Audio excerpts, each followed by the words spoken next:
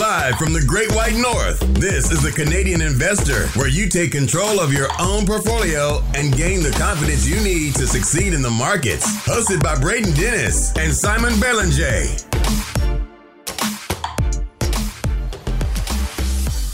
The Canadian Investor Podcast. Today is April 6th, 2022. I am Braden Dennis, as always, joined by Simon Belanger.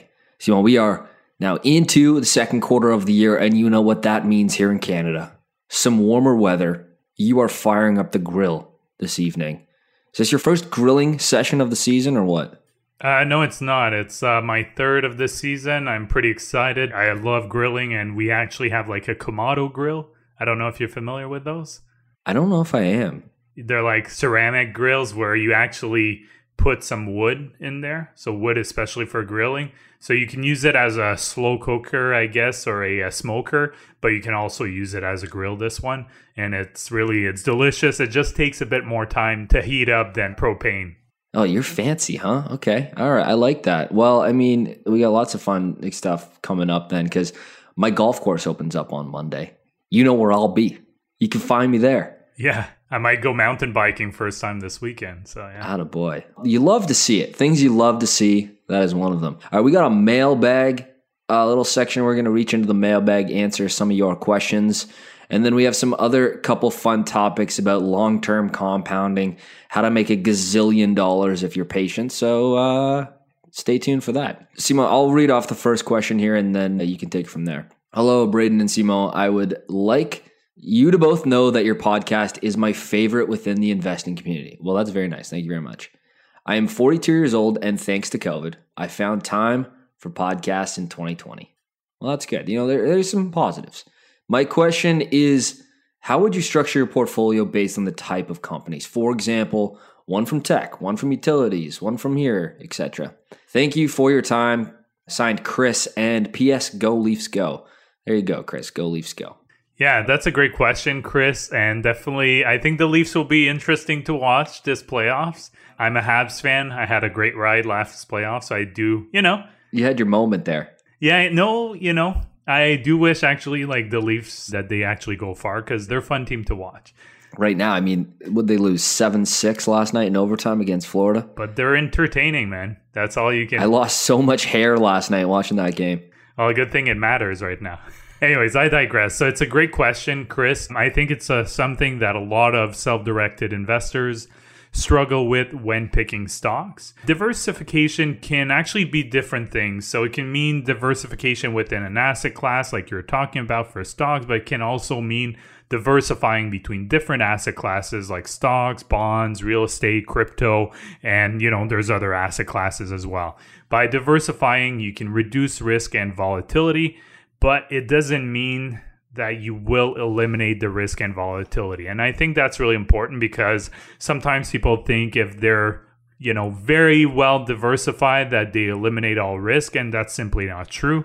Let's look at it from a perspective of your question, which refers more to diversification within stocks or equities. There's a lot of different ways to achieve diversification. You can pick stocks that cross different sectors, like you're a bit referring to in your question. You can choose a broad-based index fund that will automatically diversify your holdings. You can choose a consolidator like a Berkshire Hathaway that will diversify you across quite a few industries. Or you can actually pick a combination of all of these, which is what I do personally. So for example, if say you have 50% of your portfolio in a S&P 500 index fund and pick individual companies with the rest.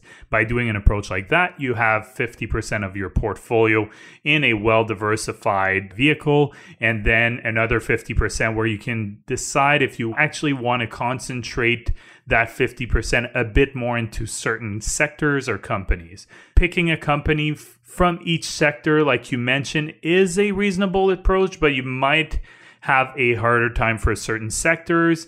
Also, you may not want to invest in certain type of sectors. For example, do you want to invest in a tobacco company? Do you want to invest in a defense company or an oil and gas company? I know those are type of companies that a lot of people are reluctant of investing in. I'm not saying they're bad investments per se, but I think from an ethical perspective or even ESG perspective, a lot of people will not want to invest in those type of companies. And like I said, personally, I do a hybrid approach.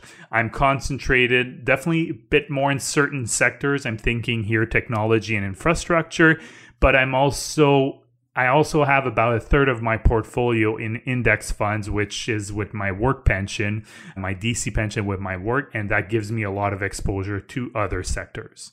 It's a good question, and I'm going to take it a slightly different route. Simon, your answer is good, makes a lot of sense, and I'm going to just talk about the way I think of this. Now, I do for myself track to a very high level what my sector exposure is. But to be honest, I have a little bit of a counter view because I'm so bottoms up approach focused. I'm so company level focused, not on the macro. And the analogy that I like to use, say personally me, I own, hypothetically in my example here, 20 software companies, okay? I only own one today in 2022, but I want to own a bunch in my lifetime. So let's say 15 years down the line, I own 20 private companies, all in software, in addition to my stock portfolio, okay?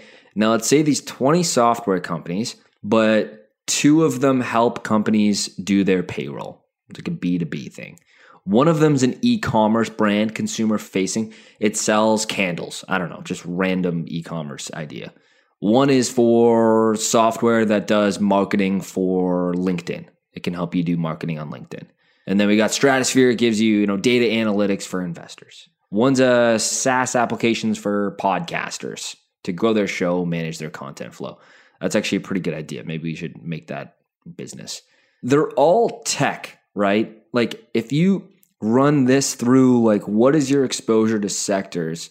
They're all tech, but they serve completely different customers and industries. And that's why I wanted to talk about that quite a bit, because I'm hesitant to go with typical rules of thumbs around diversification. I'm actually typical to go with any rule of thumb in finance in general, but especially around diversification. Sometimes it seems like you're putting square pegs in round holes by just saying, okay, I'm diversified across utilities. I'm diversified across, oil and gas and energy and consumer staples. That being said, in my example, if they are public stocks and they all are in tech, they're going to trade together for the most part. They're going to have very similar corresponding performance. Because in markets, in the short term, they trade on factors and momentum and sector rotations. So if you are trying to limit volatility in the short term, then diversification, as you're suggesting, across sectors is super important and is traditionally thought of as a great idea. I'm with you. I'm there. I get it. However, if you don't really give a shit what happens in the stock market performance-wise in your portfolio in the short term, and you care about what businesses are doing long term, then I think that has a slightly overemphasis on importance. But again, I talked about a bunch of scenarios here, you as well. This is a really personal thing. Yeah. And I like you added it's a personal thing because that, I think I speak for you, but also myself. We can handle a lot of volatility. Everyone knows I have a lot of crypto, a lot of Bitcoin, and I do have some Ethereum as well. I can handle some really big swings. You have to. Yeah, I've seen 50, 60%, if not more, in terms of swings from the top to, a bottom. And for a lot of people, they would not be able to sustain that. They would panic and they would sell. And same for you, right? You've seen some big swings with some of the tech companies you own. And for a lot of people, they would see those swings and they would probably panic sell because they just can't handle the volatility. And I think that's a great thing to say that it is personal because you have to know yourself. If you're doing what Braden is mentioning or you're doing what I'm mentioning, it might work for me, might work for Braden. But if you don't have the temperament for it, it's going to blow up in your face. Yeah, and this is just an example on my emphasis on it really matters about the companies. And yes, what you're talking about, it really matters your temperament. Because if you look at my portfolio, I'm not saying I'm all in software. The top 3 positions are tech. And then we have infrastructure, engineering, payments, banking, more tech, garbage consolidators, a little bit more tech, credit rating agencies. Like I'm not all in tech. I'm just really trying to emphasize the point there and that it is really personal. All right, next question. We got question from Braden with a Y. I am Braden without a Y. But Braden Russell, he's a great dude on Stratosphere Forum. He asked this question. Say you've got a company on your watch list and decide to buy it. Okay, so now he's in this position. You go to purchase and see that the stock is not only moving upwards, but has for a while. Should you completely ignore the recent stock performance and just buy based on other metrics that convince you to buy it in the first place, or wait until there's a downward movement to make an entry, even 3%? You see this a lot, right, Simon? It's like you want to buy it on a dip. Like you hate buying it at all-time highs. It's very psychological, right? Oh, it's like buying clothes, right? People love getting a deal for clothes, but if it's on sale, oh, I want to buy it. And then you're paying full price, even though it's the same quality. You kind of have that feeling where you're getting screwed almost. Exactly. Yeah. So we see this quite a bit. It's mostly psychology. And at the end of the day, like based on your specific question, with a great business, like if you're trying to buy a great business and invest in their public stock, 3% in performance is not going to make a single difference in the long run. Like based on the volatility I'm seeing these days, 3%, that's one day, man. It's one day of trading. I always say, if you want to own the business, just own it.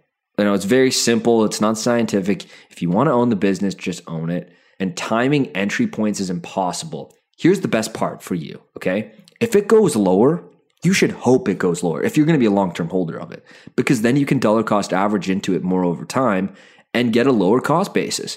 This is the beauty of being a long-term investor. You don't have to get your entry point right. Give me 10 reasons why being a long-term investor is great. And maybe one of the first ones I would say is you don't have to get your entry price right.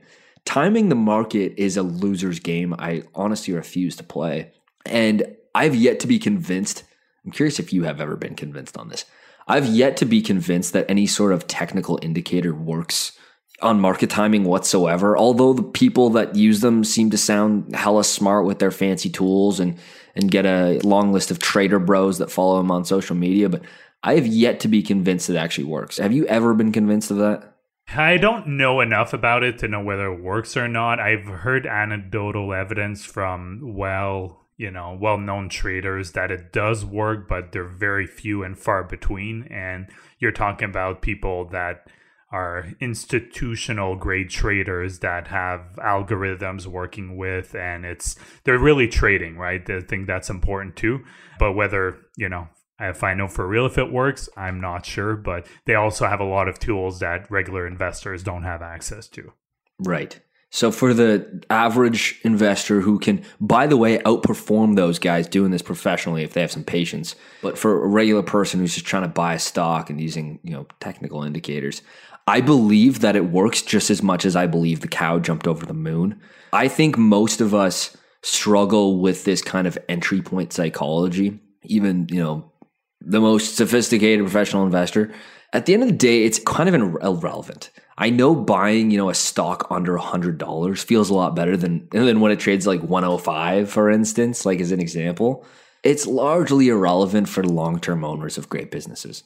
Yeah, and I think you also have to remind yourself that the market doesn't really care, what's happened in the past, honestly. The market really looks forward and is trying to figure out what the company is worth based on their future prospects. Oftentimes not that far out in the future. I would say within a year, 2 max is kind of the time frame the market will usually price stocks at. But again, I think it's just human nature, right? You see a graph, you'll want to look at it, then you definitely, it's hard to buy at the peak, but you have to just remember, constantly repeat yourself that the market really doesn't care what the stock has done. It really cares of what's going to happen going forward. And it's like, I've played poker. I mentioned it before. People try to make sense of the probabilities and they'll lose 10 coin flips in a row, right? And that's way beyond the probabilities. It rarely happens, but it can. And when you've lost 10 in a row, it's still a 50-50 chance the next one. So I think you have to remember that even like in gambling, it doesn't matter the previous outcomes. It's like when you're at the roulette table and it's like tells you the what's hot numbers. And I get my buddies who buy into this stuff. And it's hilarious, right? But the stock market's the same way, right? It doesn't care what the stock did previously. It just cares going forward. That's a good point. I know you're a good poker player. I like to think that I'm pretty decent at poker playing like growing up, but there's no chance in hell I sit down at a table with you. You will steal all of my money. So, yeah. Okay, moving on to our next question. Question from Devin. Hi, Braden and Simon. You guys have been extremely helpful in my understanding of how to value companies and how to make better investing decisions. I have a question about how you store your emergency fund and any excess cash that you would deploy in event of a market downturn. Do you keep it in your investing account? Do you keep it as cash, or do you invest it in something like a GIC or a short-term bond that earns a small amount of interest? Any insight on how much money you keep as an emergency fund and how much you keep to reallocate if there is a market downturn? My thoughts are that you could keep your emergency funds in a TFSA or RSP as long as you don't have it maxed out. Once maxed out, it probably makes more sense to keep it in a bank account. Well, that's a good question, Devin. I think especially with inflation running high right now, it's definitely a question I've struggled with over the past couple of years is, of course, you want to have some money if an emergency comes up so you're not stuck selling stocks and investments that may be in a downturn. So that gives you some flexibility there. As a general rule of thumb, I think most financial planners and advisors will recommend between 3 and 6 months of expenses to be covered in your emergency fund.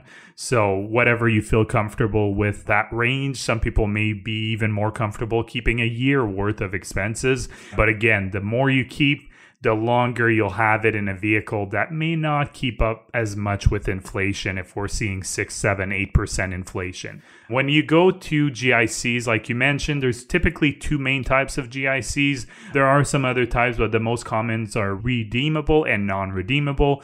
Redeemable is simply a GIC that you can cash out at any point in time. But the problem with these is they'll usually not offer much of interest. You actually will oftentimes just have more in a high interest savings account, like the one that's offered by EQ Bank, for example. I know they typically have some of the highest rates offered for all banks in Canada. So that's something to keep in mind. They are a sponsor of this podcast. When you go to non-redeemable, this means that you can cash out the GIC when you want to. This is the most common type of GIC, so this will offer you definitely some higher rates, but you can't withdraw the GIC if you need the money. So if you do, there's going to typically be a penalty for early withdrawal, or you may not get much interest on it. But keep in mind, you will get a much better interest rate compared to a savings account, but even a redeemable GIC. So if you want to keep it flexible over time and have access to the cash at any point in time, then I think the high interest savings account is the way to go, like the one offered, like I mentioned, by EQ Bank. But another option would be to do a staggering of a GIC. So staggering your GIC is basically making sure that you invest amounts in different terms for the GIC. So you could invest one in 3 months, one in 6 months, one in 9, 12, and so on. So what happens is, once a GIC comes to maturity, you have access to that cash. You don't need it. You can roll it over to another GIC. I know, again, EQ Bank is offering some promotions right now, some really good GIC rates compared to other competitors. So that's something to think about. Short-term bonds could be an option, but it can be a bit tricky if you need the money before their maturity date, because if you have to sell the bonds, it'll be at market value, which may be lower or higher depending on where interest rates are at. So bonds will move inversely to interest rates. This will depend, again, where we're at in interest cycles. So it can be tricky to invest that in bonds if you want it as an emergency fund, for example. Personally, I would only keep excess cash in an RSP if I want some dry powder to buy stocks. As for a TFSA versus non-registered account, it depends how much room you have available to you. Since the interest income will be low for these options, you won't have that much tax to pay if you put it in a non-registered account. Before I go on, Braden, did you have anything to add here? No, other than the fact that, just to clarify here, when you're looking for something with cash, like with a very short time horizon here, you're just wanting to get some return on your money. You might hear out in the market like some of these products, like the yield on them, it's so low or whatever, or even the high interest savings account, so low. But you have to remember you're time constrained. So you don't have like a whole lot of options, right? Like we know the returns on them are not going to keep up with the long-term performance of stocks, but we also know that stocks are volatile. So this amount of money has a purpose. Like this money you're putting away has a specific purpose, and you can't kind of lose sight of that. Of course, none of this is investment advice. Do your own due diligence, do your own research, but I think that it's important for us to preface, this is so time dependent on your horizon of when you need it. Yeah. And that's actually great that you mentioned that, because also everyone's situation is different, right? So I have a full-time permanent job that, I think I make a good salary. My wife has a really good job as well. They're stable employers. So the amount of months in terms of expenses being covered that we need may not be the same as someone who maybe a couple who they both have their own businesses and their earnings are actually very lumpy. So they may need a longer emergency fund. So keep in mind that everyone's situation is different here. And the last thing I wanted to mention about the keeping it in TFSA is you have to be careful with the TFSA, because TFSA does offer you a lot of flexibility. You can essentially withdraw money anytime you want, tax-free. But if you're at your contribution limit, keep in mind that if you withdraw money, you won't be able to gain that contribution room back until the following year. So you have to be careful. If you withdraw money and then you recontribute in that current year, you'll be facing a penalty if you were already at your limit. And I've been experimenting a little bit with my emergency fund. And full disclaimer here, this is what I've done, but it may not be suitable for you. We can't borrow your conviction, right? No, exactly. You know where I'm going. So this, it's an experiment I've been doing, and I'm more than happy to give some updates as it's going. Now it's been about a year I've been doing that. But again, I don't recommend this to anyone. This is my personal situation. It's not investment advice. So what I've been doing is I have about 2/3 of our emergency fund in a high interest savings account, and the other third in a Bitcoin ETF that I have in our TFSAs, because both my wife and I have a TFSA. So my reasoning is that the savings account will be able to cover essentially most emergencies that we might have if anything were to happen. And then with the Bitcoin ETF, I'm essentially trying to ensure that our emergency fund doesn't lose too much value to inflation over time. Granted, like I've mentioned before about crypto and Bitcoin, it's super volatile. So it could definitely backfire on me. But with a 60-33 split, I'm comfortable personally with that risk. And again, because my personal situation is that we both have 2 stable jobs, we both have very good pensions, we're in a very good financial situation, it's something that we are comfortable taking in terms of risk. So that's what I've been doing. I'm more than happy if people want to hear an update 6 months, a year from now. I'll be more than happy to give it, and whether it's blown up in my face or not. I love that you recognize that it's an outcome, but it's a potential outcome, but it's one that you have high conviction in, obviously, over time. So you've been right so far. So I don't have any reason to believe you're not going to be right in the future. Yeah, it's gone well so far. But again, I think it's really important to understand that my situation might be different than someone else. Of course, yeah. Like mine, dude. I work for a startup, my startup, that doesn't pay me. Go check out Stratosphere so I can get off food stamps, folks. And I'm doing a 66-33 split, right? I'm not putting all of it in a Bitcoin ETF. So yes, it's riskier, but I'm comfortable with that. Like my emergency fund is just like a HISA. That's it. It's got to be in a HISA. You can't be doing silly stuff. Oh, I thought you were just keeping cash under your mattress. Oh yeah, no, I keep it in the roof, actually. The mattress, people found that. I had to do the roof now. Let's talk about our next topic. Thanks for the questions, folks. We appreciate it. The mailbag questions are good. We try to pick ones that a lot of people are asking similar type things, and we hope that it can answer multiple questions. All right, let's talk about the investing in Warren Buffett's hedge fund. You might be thinking, tell me more. That's right. I've looped you in. We are well aware of Buffett's freakishly good long-term performance, okay? I found this awesome blog post about what it would look like if Buff was running Berkshire as a public company, or he was running it as a hedge fund instead of running it as a public company, like allocating your capital for you for free, basically, right? So let's go through a scenario if he charged the very typical 2.2% that many fund managers do, hedge fund managers do, mutual fund managers, and the likes. These are the types of fees they charge. By the way, Canada has some of the worst mutual fund fees on the planet. S&P Global posts that data publicly. Look it up. It's terrible. That 2.2% in the industry is known as what's called 2 and 20. So you hear that in the industry, 2 and 20.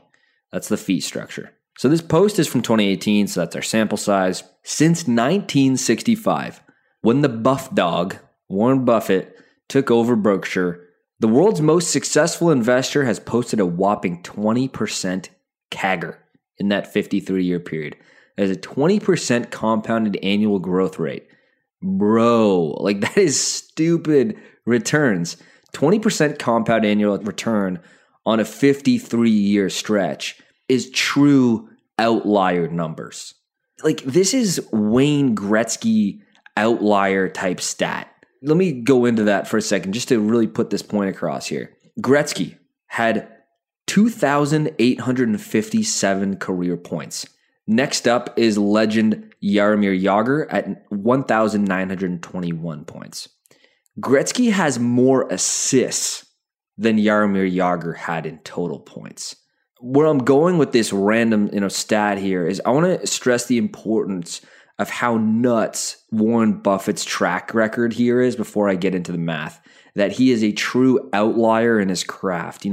One of those true outsiders in their craft, off the charts performance. If we do some math on the 2 and 20 and say it's paid at the start of the year and how this affects compounding over time, thanks to my pal Jade Digital on Twitter, he made some quick maths for us. Okay, so if you invested 10 grand in Berkshire stock in 1965, it would be worth a whopping $109 million in 2017 because of the stretch of period we're talking about. And it's done well since then, by the way, so it's continued to compound. However, if Buffett charged this 220 fee structure, 2.2%, that $10,000 would only be worth $8.9 million, a difference of $100 million in fees. Now, if you can invest $10,000 and turn it into $8.9 million, you are an incredible investor, of course. However, let's go back to the fact that Buffett is the outlier. Like he's the best to ever do it, the true GOAT. And so that's why you're coming out with that fee structure.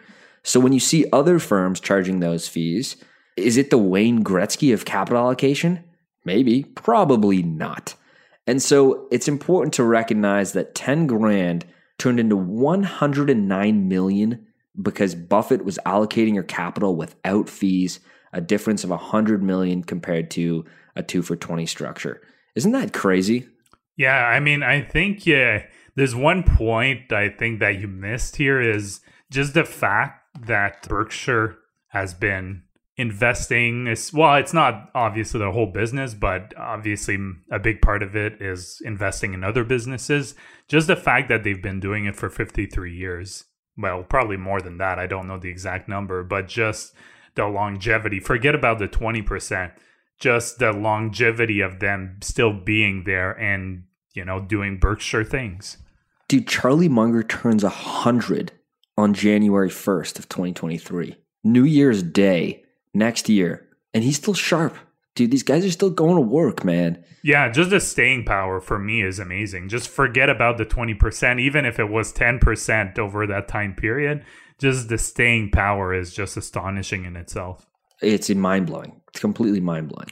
Okay, so what does this mean for you? Okay, so I wanted to do some quick maths again here and just show you, of course, we're talking about the greatest to ever do it. So don't go out and extrapolate, think you're going to receive 20% annual returns, because the likelihood of doing that is you putting up 2,857 career points in the NHL.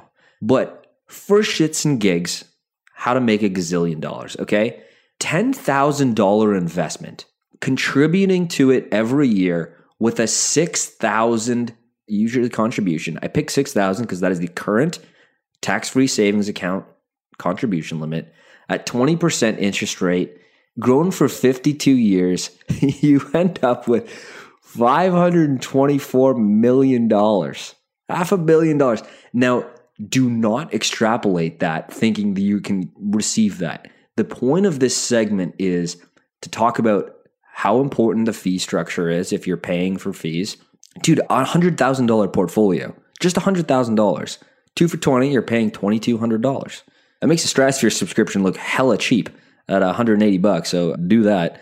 But it's just ridiculous how much compounding works if you stick to it. So even if you do this calculation with 8%, 9%, the S&P average of 10% if you're feeling good, and see the difference in fees, and it really opens your eyes to the world of money management and the fee structure that people have been getting away with for so long. Yeah. And just for people to understand even more the impact of fees, if you reduce that to 18%, you're looking at $332 million. So just that 2% reduction. Obviously, 18% return is still phenomenal. And like you mentioned, I think it's important when you project scenarios out. You know, you can always project one pretty aggressive or optimistic scenario, one probably more realistic, and one more conservative. I think that's usually a good approach, those three scenarios. But you just have to make sure you're realistic. And personally, I like to project with these compound income calculator. I like to be on the more conservative side. That way, it just reduces the potential of bad outcomes. I am going to throw this in at 9%. For 52 years. I know it's a ridiculous time horizon, but it shows you, like, dude, some people listening to this podcast are in their 20s and will absolutely have 52 years of compounding. I know a lot of people won't listening to this show, but that's okay. It's just for, shits and gigs. Okay, we got $6,000 yearly contribution, $10,000 initial investment, compounded annually. Time horizon is 52 years. You end up with $6.7 million. That's just a TFSA, bro. And that's 9%. And that's just the TFSA. I mean, 50 years is ridiculous. So, okay, let's go 40. 2.3 mil. Yeah, I did exactly that. So I did over 40 years, I did even more conservative at 8%, and it's still 1.7 million. Okay, so yeah, we're talking about, dude, this is just your TFSA. Like, I'm going to make millions off software and my companies, but I know that if I just keep doing my TFSA, I'll end up okay. Everything's going to be all right. We're all going to make it, baby. All right, guys, we're going to save the segment because you got to keep listening to the podcast. If you're new here, it's Mondays and Thursdays that the show comes out. Monday, we talk about stuff like this, the big picture, listener questions, random research that we find and think are interesting. And then Thursday, earnings season is about to ramp up, and it's going to be important that you tune in every Thursday. Here are the companies that we care about, we think are interesting, good proxies for the economy, coming out with their quarterly results. Do you have any opening sentiment, dude? I'm seeing so much negative sentiment with interest rates and what earnings prints are going to be. Like, it's just so much noise in the short term, man. Yeah, I'm probably just more interested whether, I'm not one way or another. I just want to see if we're going to start seeing some of the impacts for some companies of the Russian invasion of Ukraine. So I think we'll probably start seeing some... And commentary on that. Yeah, commentary. Some companies a lot more than others. It really depends when their first quarter... obviously some companies are a different financial schedule, but it depends if their quarter, their reporting includes some of the Russian invasion. So it'll be just interesting to see what language is coming out from those conference calls. Nothing that I'm worried about personally, but just out of interest in seeing what comes out on earnings calls. Yeah, because you have these companies just saying, okay, we completely ceased operations entirely, like in the country. It's not a huge market. We've talked about this before. The GDP of Russia is actually pretty low in the grand scheme of things compared to some of the superpowers. But they're going to talk about it, and I'm curious about what they think and what they see, and if they think it's going to be a long-term thing. I guess they're not making any calls on that. I'm not sure. Yeah, I'm going to make a call that supply chain issues will still be top of mind for those calls. God, can we make it stop? Yeah, you know it won't. Dude, we need to move it. The supply chain like the whole supply chain. I don't know what to call it an excuse. We need to move that all to the operator, right at the top of the earnings call. Please notice that the statements of changes, and by the way, there's supply chains. Like that needs to happen on all the calls. Just skip through it all. Yeah, but you know as well as I do, it's going to be pretty much on, I would say the vast majority, probably 80% of conference calls is going to be mentions of supply chain issues. 100%. I'm still, I'm gonna stand by that. Every earnings call is just gonna go, please note that all forward-looking statements, the operator going on and supply chains, and then you're just like skip. All right, thanks so much for listening. Today was April 6th. We are here twice a week for you, and we'll keep giving you the content you care about. Go to stratuspherinvesting.com if you want to see 10-year financial statements, the most elite analytics for free for stock investors. I slave over this website 24/7, so the least you can do is check it out. That's stratuspherinvesting.com. We appreciate you guys very much. Take care. Bye-bye. The Canadian Investor Podcast should not be taken as investment or financial advice. Braden and Simone may own securities or assets mentioned on this podcast. Always make sure to do your own research and due diligence before making investment or financial decisions.